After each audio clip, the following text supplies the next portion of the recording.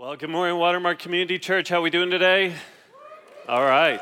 Hey, happy Easter. It's such a joy to be with you. My name's Timothy Atik. I'm one of the teaching pastors here.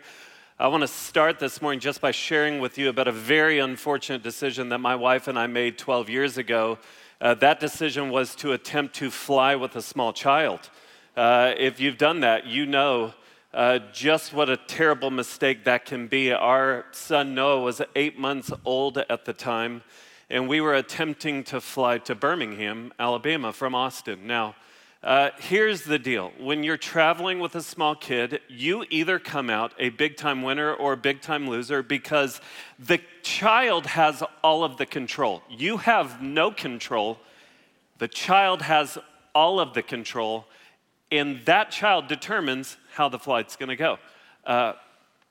We came out very big losers on this trip to Birmingham. Like when we touched down in Birmingham, it felt like we had flown to Europe. We had severe jet lag. We were already talking about how we were living in Austin and we would only be vacationing in Waco for the next 18 years. But I will never forget this flight. It's been 12 years, and I still remember sitting towards the back of the plane. I had Noah, my 8-month-old, on my lap, and he is losing his ever-loving. And we are doing everything we can to try and calm him down. It's a frantic moment.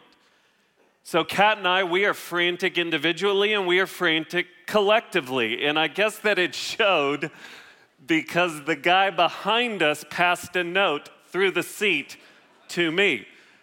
And I opened up this note, and there was a drawing, there was a diagram on it, and it was a picture of a triangle, and at the top of the triangle, it said God, and at the bottom 2 corners, it said husband and wife, and he had penned a note, the closer you get to God, the closer you will get to each other. Now, that's an interesting note to get when you're a pastor.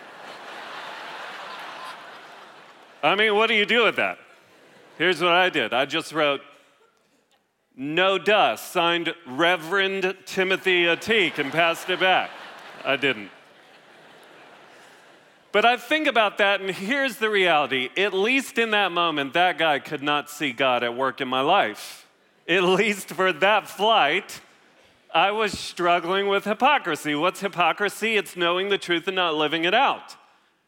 It's having information here, but no application here. And here's just the way things are. If you're in this room and you're not a Christian, I want to apologize on behalf of all Christians because we all struggle with hypocrisy. We all do. We all struggle with hypocrisy at different times and in different ways. If church is the classroom and the rest of the week is the lab, we struggle in the lab. We do, all the time. But our lives should look different. If we say that we know Jesus Christ, our lives should look different. The reason that they don't, the reason that we will still struggle with hypocrisy, the reason that there will be information without application is this, and I hope you don't miss it. Because what I'm about to tell you is the reason that hypocrisy will flourish. Okay?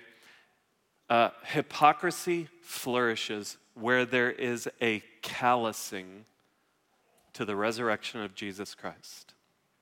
When calluses form on our hearts and there is a lack of appreciation which leads to a lack of application, this is where hypocrisy flourishes. And so what I want to do this morning is I just want to remind us of the beautiful realities of the resurrection of Jesus Christ. And if you're here this morning and you're not a Christian, as I am calling the Christians in the room and online to live more authentically Christian lives, what I hope you hear this morning is that Jesus Christ truly is worth it and wants to have everything to do with your life. So if you're not already in 1 Corinthians 15 in your Bible, go ahead and join me there. But that is where we are going to be. If you're new to Watermark or it's just been a while since you've been around, we are in a months-long series going through the book of 1 Corinthians. So what we do here on Sunday mornings is we open up 1 Corinthians and we just walk verse by verse. We read some, we explain it, and then we seek to apply it. Watermark is not opinion time with the speaker on stage. Like, we believe that God has spoken to us through his word, so we want to read it, we want to understand it, and then we want to apply it. It just so happens that the most extensive explanation of the resurrection, that passage is in the book that we're studying. It's 1 Corinthians 15. Blake just read it. So we're going to hop over to 1 Corinthians 15 to look at the most extensive explanation of the resurrection. Now, you have to remember that Paul was writing to a specific people at a specific time in a specific place. So Corinth, if you're not familiar with Corinth, it was basically New York meets Las Vegas. And the believers in Corinth were struggling with hypocrisy, which is great for us. Like, that makes sense. Like, that's a good people to look at. Like, these are people who are getting drunk off of communion. That's a problem, people. And so these are people that we can learn from. Now, remember, Paul is writing to address specific issues. And so when he writes to the people in Corinth about the resurrection, he's actually addressing a problem that the Corinthians have with the resurrection. And here was their problem.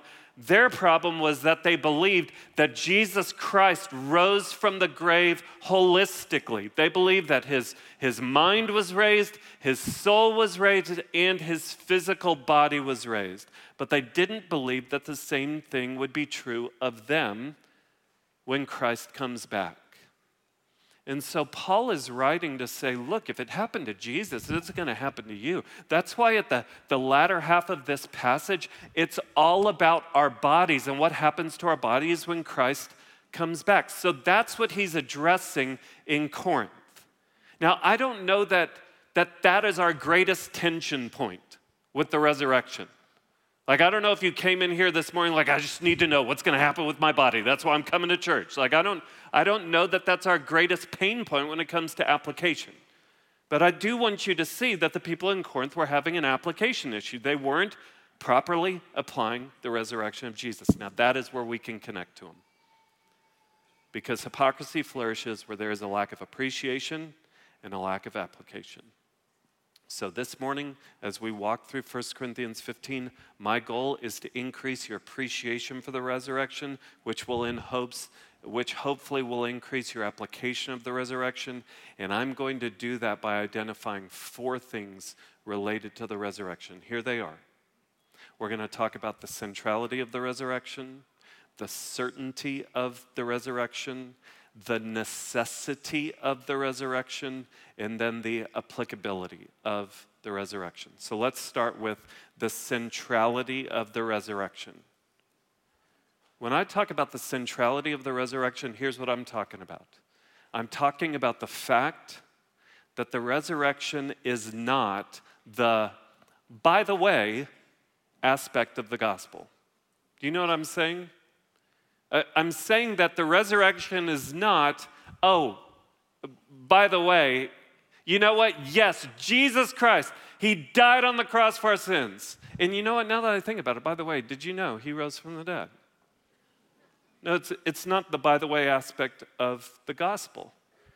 And we see that right at the beginning of the chapter. Look at what Paul says, verse 1. He says, now I would remind you, brothers, of the gospel. So if you're here this morning and you got dragged here and you don't know what this is all about, you don't know why people would go to all this effort to get here to do this, it's because we believe we have good news. And Paul is going to remind his friends in Corinth of the gospel. That word gospel, it just simply means good news. I would remind you, brothers, of the gospel I preached to you, which you received, in which you stand, and by which you are being saved, if you hold fast to the word preached to you, unless you believed in vain. Here it is. He says, for I delivered to you as of first importance what I also received, that Christ died for our sins in accordance with the scriptures, that he was buried, that he was raised on the 3rd day in accordance with the scriptures. Do you see what Paul says? He says, I delivered to you as of first importance. Like, if you want to know what is most important about Christianity, Paul says, this is our message, this is our good news, this is what is ultimately important. Christ died, Christ was buried, and Christ rose from the dead. All 3 of those components of the gospel, Christ's death, Christ's burial, Christ's resurrection, all form together as that which is of first importance. And yet we have a tendency to major in the cross, but minor in the empty tomb. There's even times when we're talking about what Christ has done in our lives, and we leave Christ in the tomb. So if I were to stand up here and say, you know what, God got a hold of my heart at a young age, like I came to an understanding that Christ died for my sins, and so I put my faith in Jesus Christ, wouldn't you be like, oh, praise God that he got a hold of his heart at a young age? The problem is if you don't know anything about Christianity and you listen to what I just said, it sounds like I put my faith in a dead man. You have to remember that the reason that we give our lives to Jesus is because he walked out of the tomb. And then he appeared to many people over 40 days. And then he ascended into heaven, where he sat down at the right hand of the Father as king. And he now rules and reigns. Our king is alive. So that's why we surrender our lives to him. And so I tell you that just to say, hey, that the cross isn't the cake and the resurrection the icing. No, it's all cake and icing. And it's all the sweetest news that will satisfy for all of eternity. That's the centrality of the resurrection. The resurrection is not the by-the-way aspect of the gospel.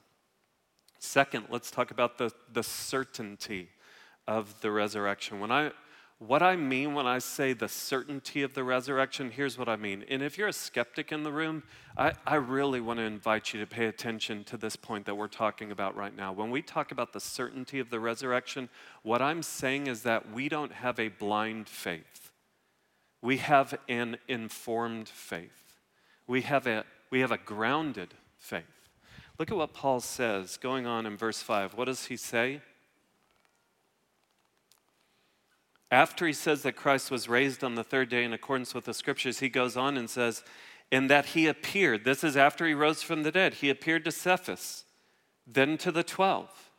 Then he appeared to more than 500 brothers at one time, most of whom are still alive, though some have fallen asleep. Then he appeared to James, then to all the apostles. Last of all, as to one untimely born, he appeared also to me. So Paul's point is this. He's talking to his friends and he's like, hey guys, if uncertainty about Christ's resurrection ever seeps into your heart, just remember he appeared to Peter, he appeared to James, he appeared to 500 people at one time, he appeared to me. He's saying, you know what, if there's any uncertainty, just go ask people.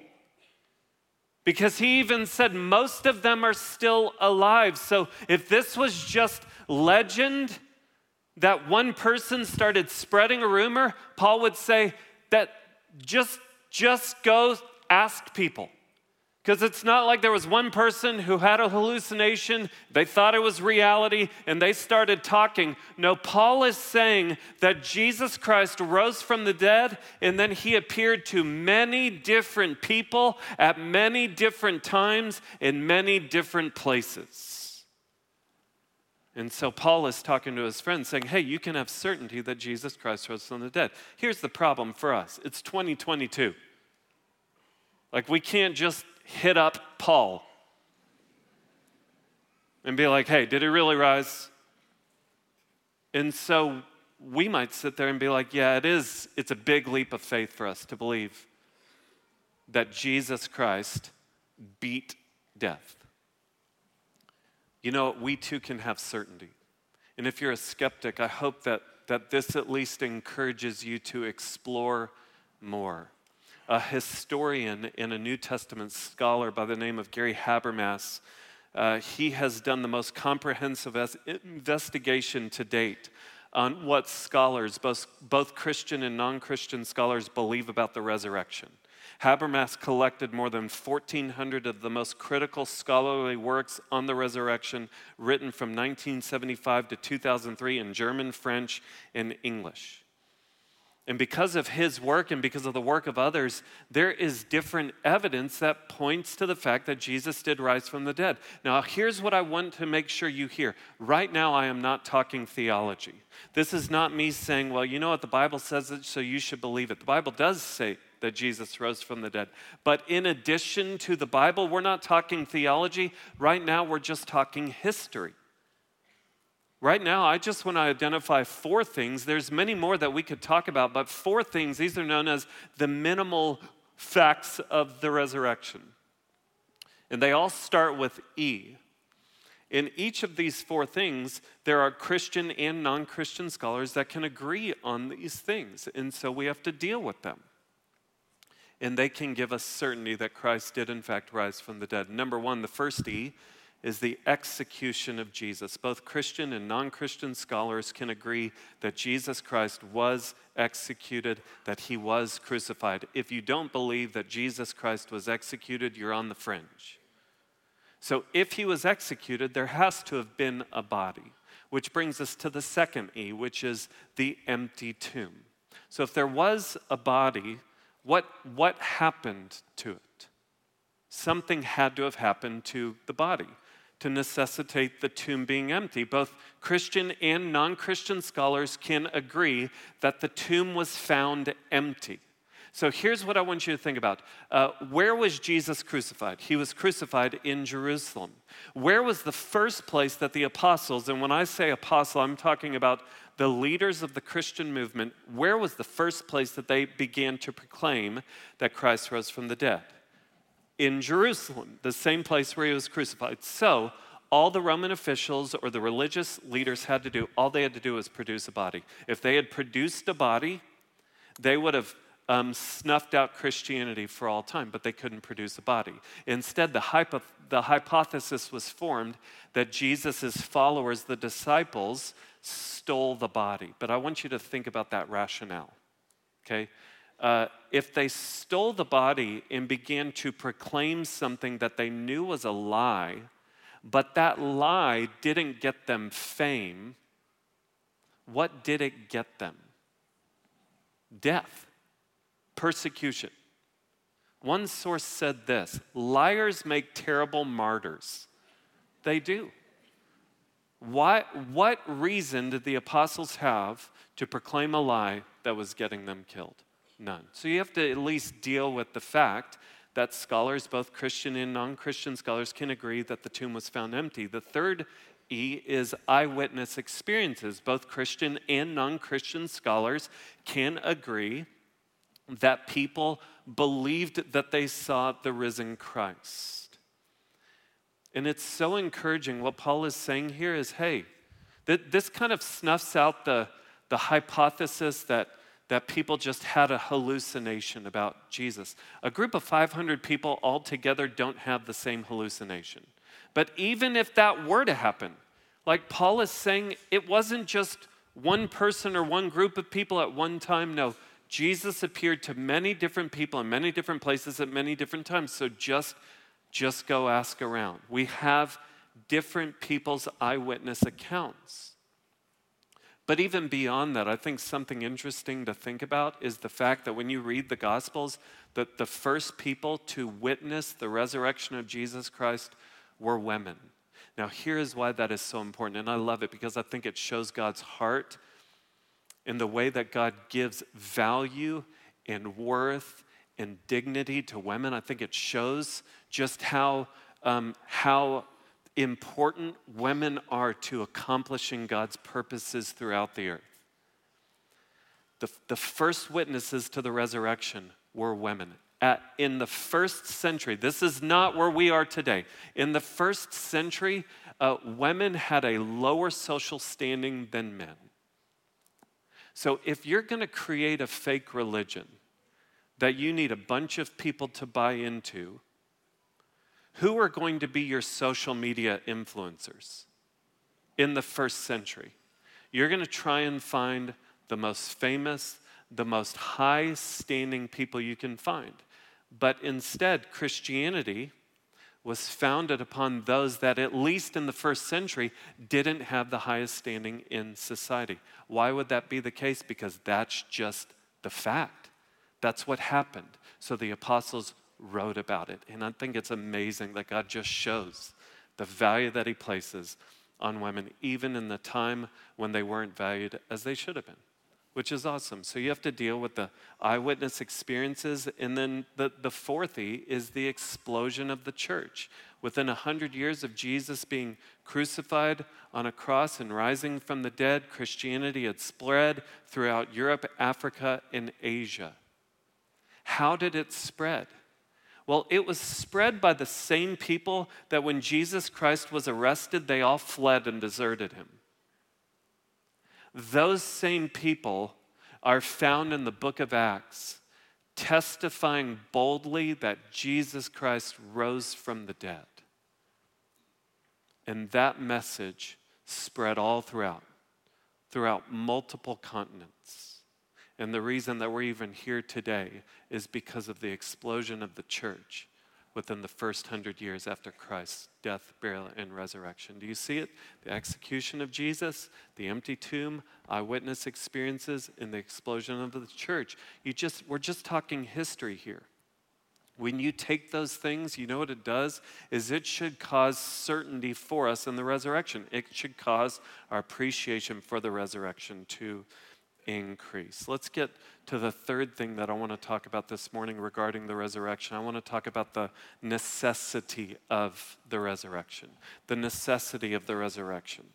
Look with me in verse 12. Look at what Paul says.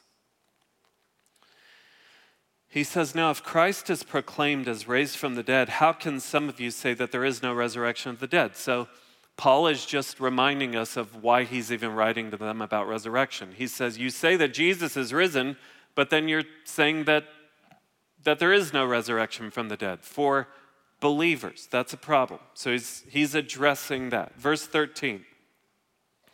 "But if there's no resurrection of the dead, then not even Christ has been raised." Now watch this, verse 14. "And if Christ has not been raised," this is good because Paul is going to go down the rabbit hole of the hypothetical scenario.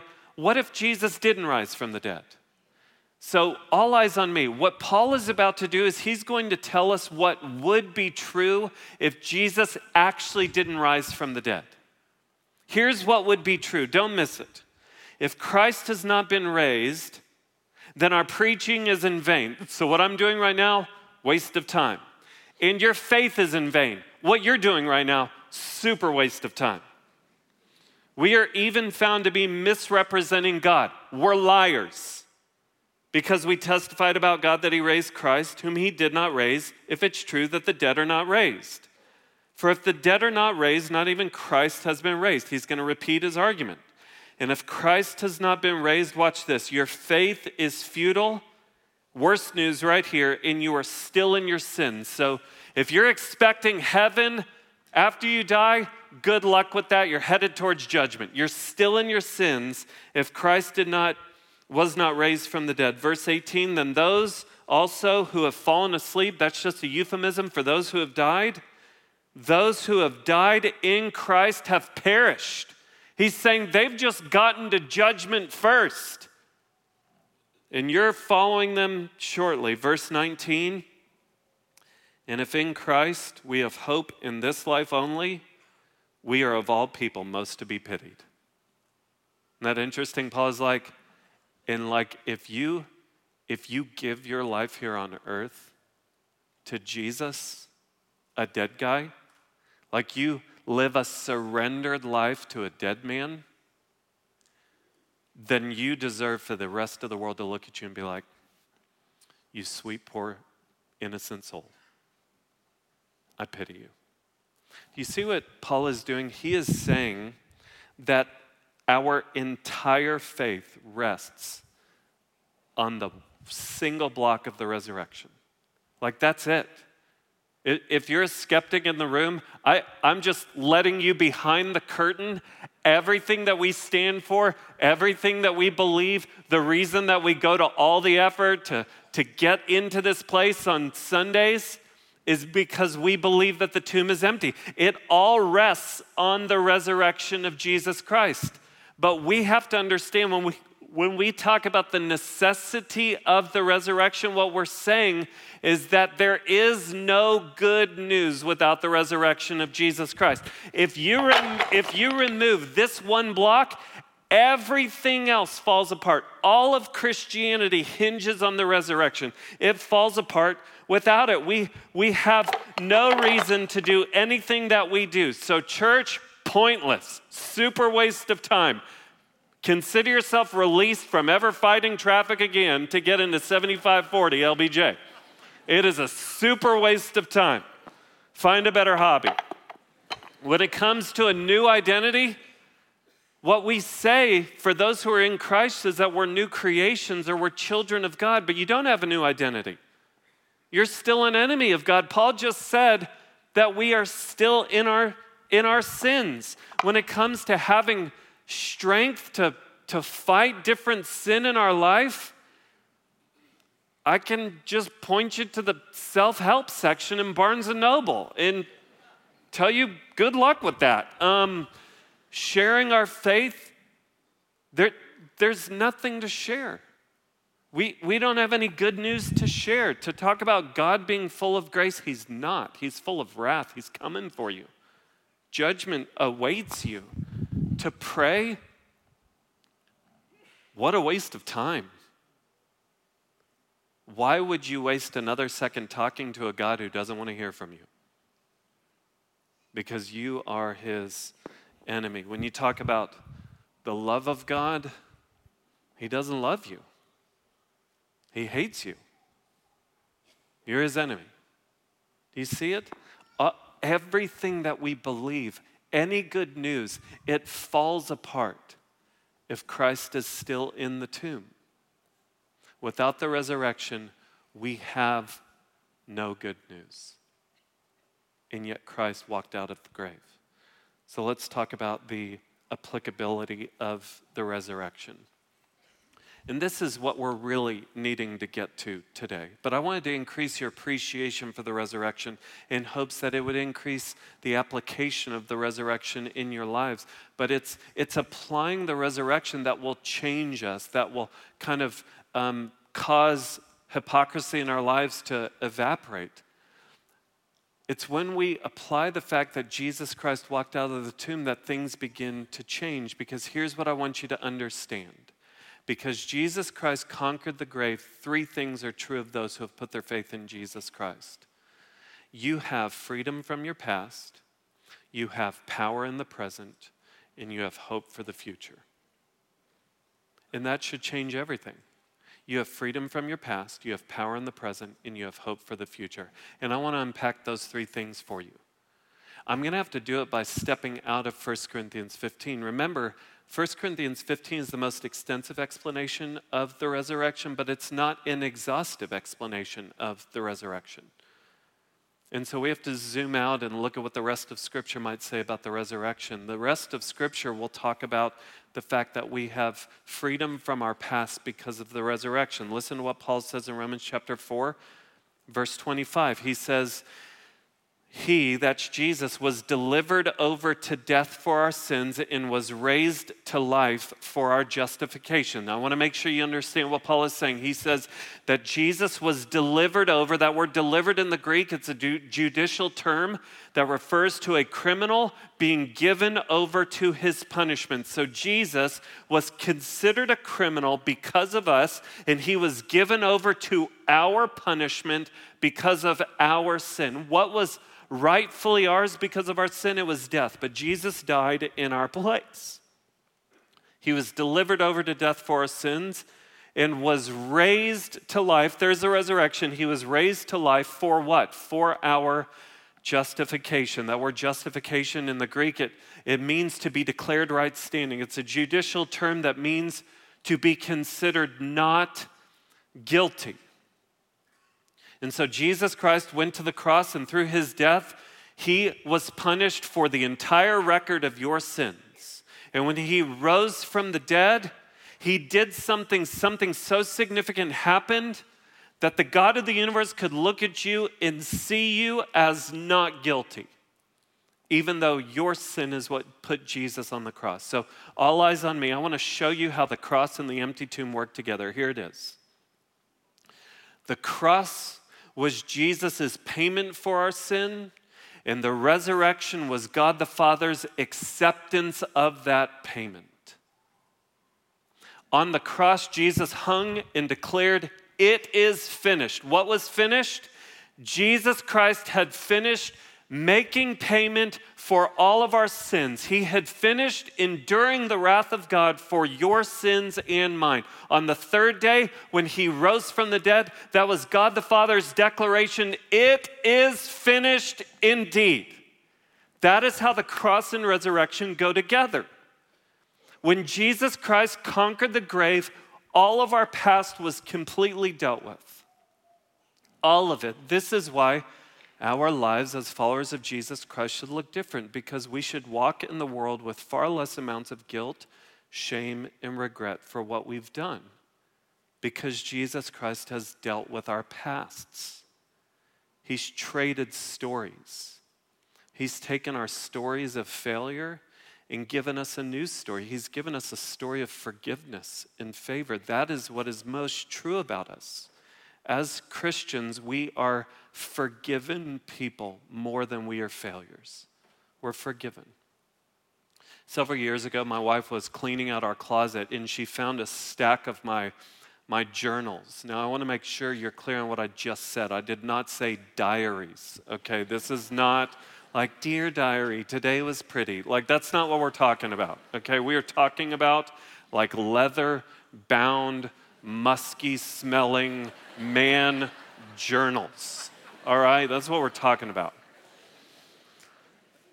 She took them, she put them on my desk in my home office, and on a Saturday night, I had every intention of just binging Netflix, and I just felt like God was prompting me to go into my home office. And so I walked into my home office, I sat down at my desk, and there were these journals that chronicled about the last 15 years of my life just sitting in front of me. And so I picked them up and I began to read through them.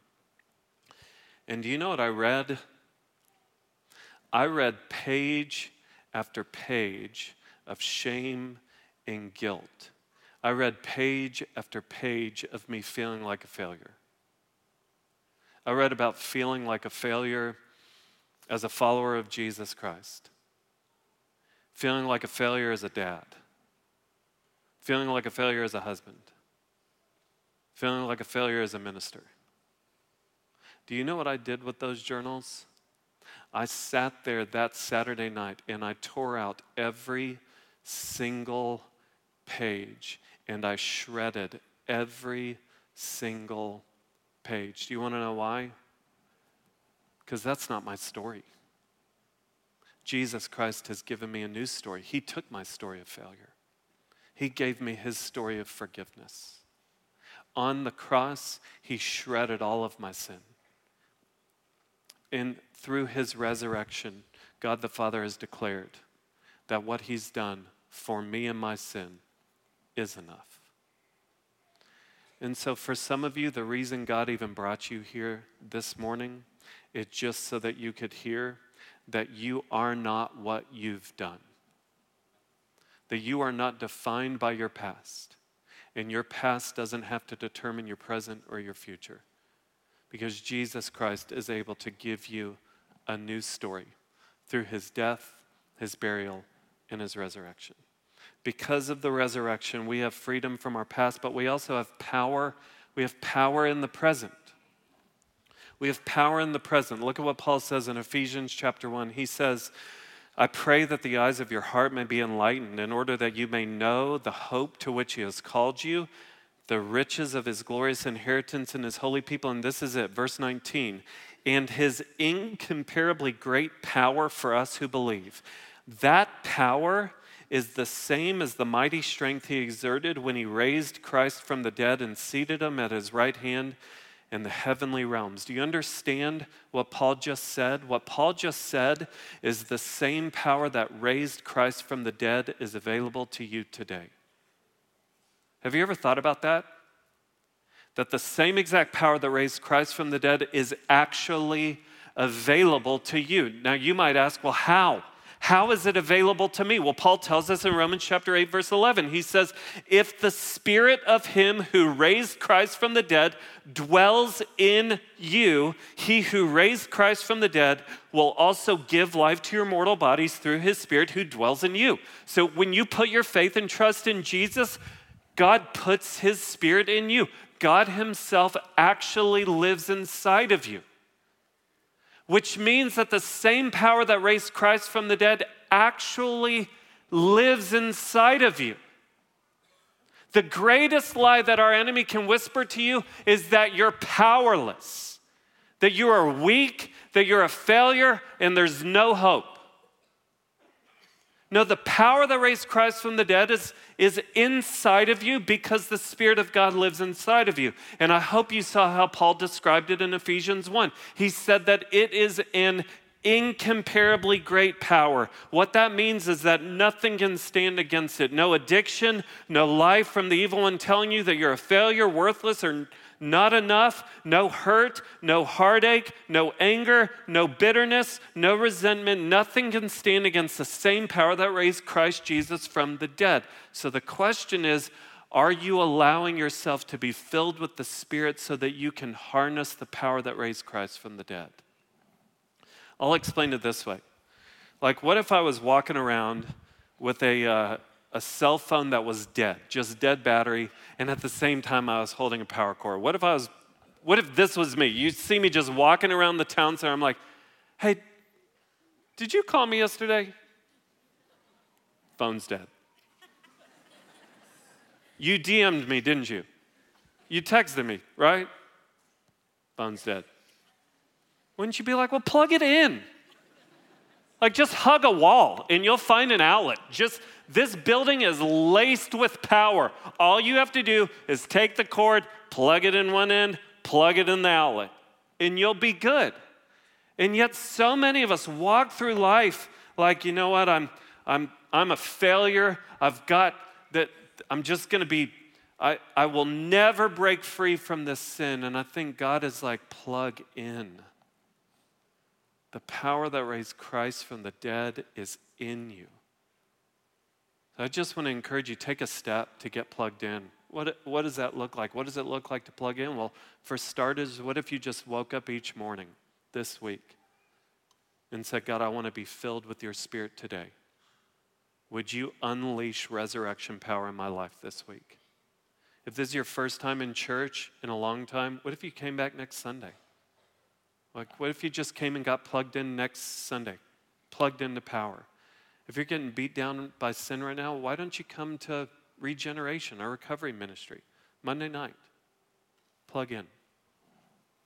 We have freedom from our past. We have power in the present. And then finally, we have hope for the future. Look real quick. Verse 50. This takes us back to 1 Corinthians chapter 15. Paul says, I tell you this, brothers, flesh and blood cannot inherit the kingdom of God, nor does the perishable inherit the imperishable. Behold, I tell you a mystery. We shall not all sleep, but we shall all be changed.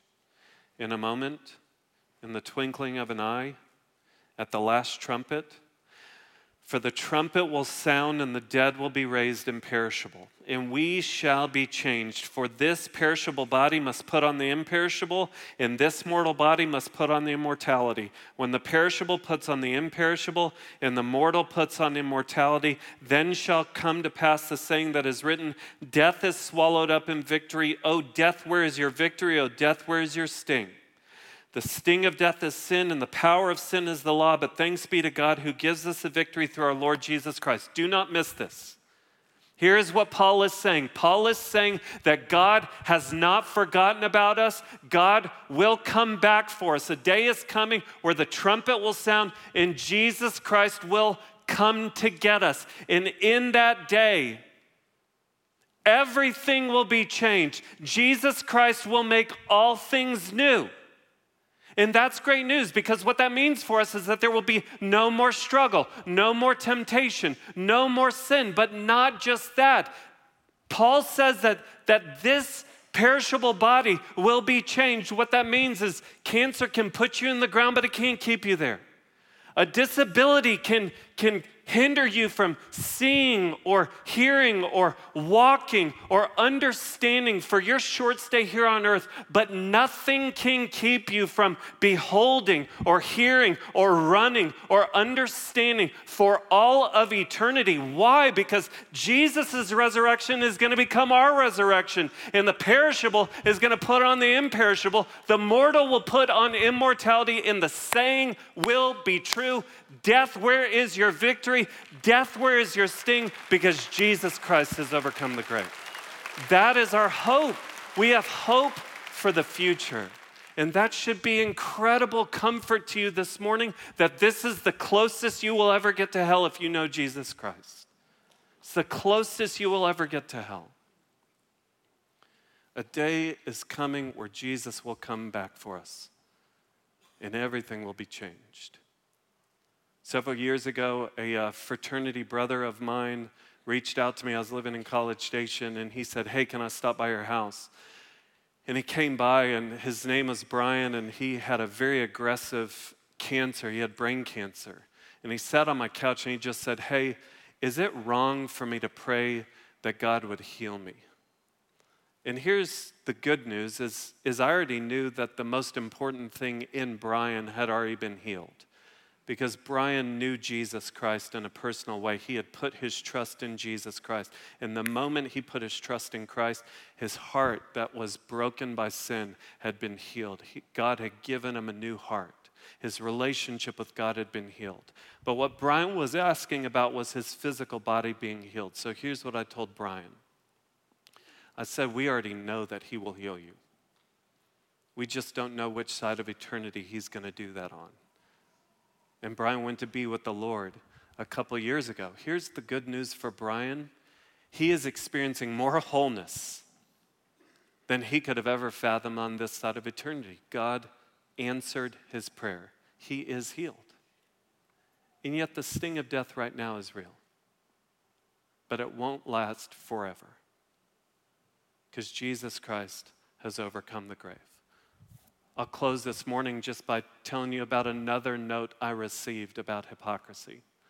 After I graduated seminary, I was serving as a youth pastor in Austin, and one Sunday morning, all the high school students had left, and so I was just cleaning up the trash in the room, and I found that a student had left a note for me on the chair, and here's what his note said. I think he was trying to quote Gandhi. We're not sure who the quote really came from, but the important thing was that it represented how this kid felt. He just wrote, "T.A., I like your Christ, not your Christians." And if you were to look at his Facebook profile today, he would identify himself as an agnostic. And it's just a reminder that how we live matters. Our lives as followers of Jesus Christ, they're declaring something. May we be a compelling community. May people look at our lives and see something worth pursuing. We have freedom. We have freedom from our past. We have power in the present. We have hope for the future. Why? Because he's risen indeed. Let's pray together. And I just want to ask you as we pray to listen to my voice. If you're in this room right now and you don't consider yourself a Christian, or you're not sure if your faith is real, here's what you need to decide. Do you believe in the Jesus who lived, or do you believe in the Jesus who lives? We're celebrating the fact that Jesus rose from the dead, which means he's alive today. To believe in the Jesus who lived is to believe in the Jesus that lived 2,000 years ago, and yeah, he died on a cross for the sins of the world and has become a poster child for a worldwide religion, but he has no relevance to your life today. To believe in the Jesus who lives is to know the Jesus that, lived 2,000 years ago, and yes, he died on a cross for the sins of the world. But when he died on that cross, he was dying for you. He was put in the ground for you. He rose from the dead for you.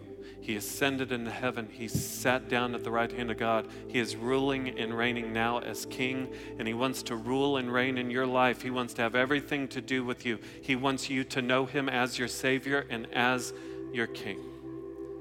So if you want that to be true of you, if this morning you just want to say yes to Jesus, then just invite him in. Say, Lord Jesus, would you come into my life today? Thank you that you died for me. Thank you that you rose from the dead for me. Would you come into my life? Would you forgive me of my sins? Would you be my Savior? And would you teach me to live with you as my King? And for the believers in the room, your application this morning is the words of Paul as he ends 1 Corinthians 15. Therefore, my beloved brothers, be steadfast, immovable, always abounding in the work of the Lord, knowing that your toil is not in vain. Lord Jesus, we need you. We love you. We celebrate you as the King of Kings and Lord of Lords, the one who died, was buried, and yet rose from the dead. We love you. In Jesus' name, amen.